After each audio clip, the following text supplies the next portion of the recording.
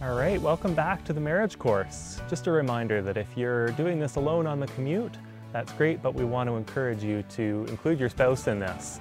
Have them watch the same videos as you on their commute or during their day, and then discuss the discussion questions in the evening, maybe over dinner or over drinks afterwards. We're going to start with the first season of marriage, which in many ways is like spring. Because spring is the season of newness, when things start to grow and new plants appear out of the ground. It's the same in a marriage. The early years are a season of discovery. Some find this time exciting. Others experience difficulties they hadn't anticipated as they adjust to their new situation. But for all couples, there will come a time, sooner or later, when the initial infatuation wears off. We take off those rose-tinted glasses and start to realise that our husband or wife isn't quite as perfect as we'd once thought. When we first got together, we were at school. I was 15 and Sam was 17, and he had a car, which was one of the main reasons I was attracted to him, because I lived so far away from school and I needed a lift in every day. And he was very handsome as well, of course, although he did have a side party, but that's not the case any longer. And he used to arrive. We needed to be at school by 8:30, and we used to do a half-an-hour journey in a very short amount of time.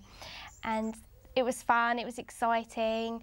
However, now that we've been married for 7.5 years, I like to leave slightly longer to get anywhere. And traffic in London actually means that we can't go in and out of the traffic as perhaps once we used to 10 years ago. With 2 kids. Yes, with the 2 children. So although he's bought himself a motorbike, he needs to realise that we're now in a car and there's 2 children in the back. Okay. And we need to allow a little longer to get to places. Thank you. You're welcome. To give you an example from our own marriage, one of the things that first attracted me to Nicky was his optimism. But a little way into our marriage, I realised that he has an extraordinary capacity to be very over-optimistic. Nicky's very good at do-it-yourself, or DIY, and I remember an occasion when we'd been married for about a year. He started to build some new shelves in our sitting room, and he assured me he'd easily get them finished over the weekend. Well, for the next 2 months, every time we wanted to use the sitting room, we had to kind of pick our way through piles of books, move all of Nicky's tools that were strewn around the room, waiting for the next opportunity to do a bit more. And to be honest, that drove me mad. Another thing we discover in the early years of marriage is just how different we are. Differences aren't a bad thing. We must accept them along with the frustrations they bring and learn to adjust to one another. I'd say that we're different to each other in a lot of ways. Nearly every way. Yeah, I'm quite good at numbers, quite good at directions and sums, and not so good with people and making sure that everyone's welcomed and hosted and that sort of thing. And Lisa's a lot louder and... Definitely louder, yeah. And all those things. Brilliant with people, not so good with numbers, no good at all with directions. Actually, the volume thing was a big thing for us, because when we first got married, you know, I'm just a loud person. I'd get inside the house and I'd make some noise, and David was constantly just asking me just to tone it down all the time, and I didn't understand, and I now realise that that's just the family he's come from, that's where he's come from, and he's quieter, and so we try and find a balance. Yeah. The next season of marriage is rather like summer. The summer is often a time of increased activity. This may be the time when children come along, careers are demanding, mortgages get larger, the list of DIY gets longer, and life can seem unbelievably busy. If you have young children, you may well be suffering from long-term sleep deprivation. You may be dealing with toddler tantrums, picky eaters, or children who believe they don't need to sleep. We remember that stage well. I think as well the different phases puts pressure on your relationship, because the focus can so easily slide over to just the children.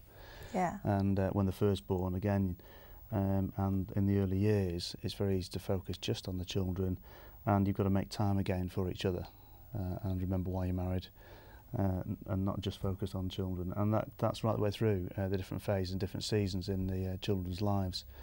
And children are very clever at, how do you say, coming to me and saying, is it okay, Mum, if I do this?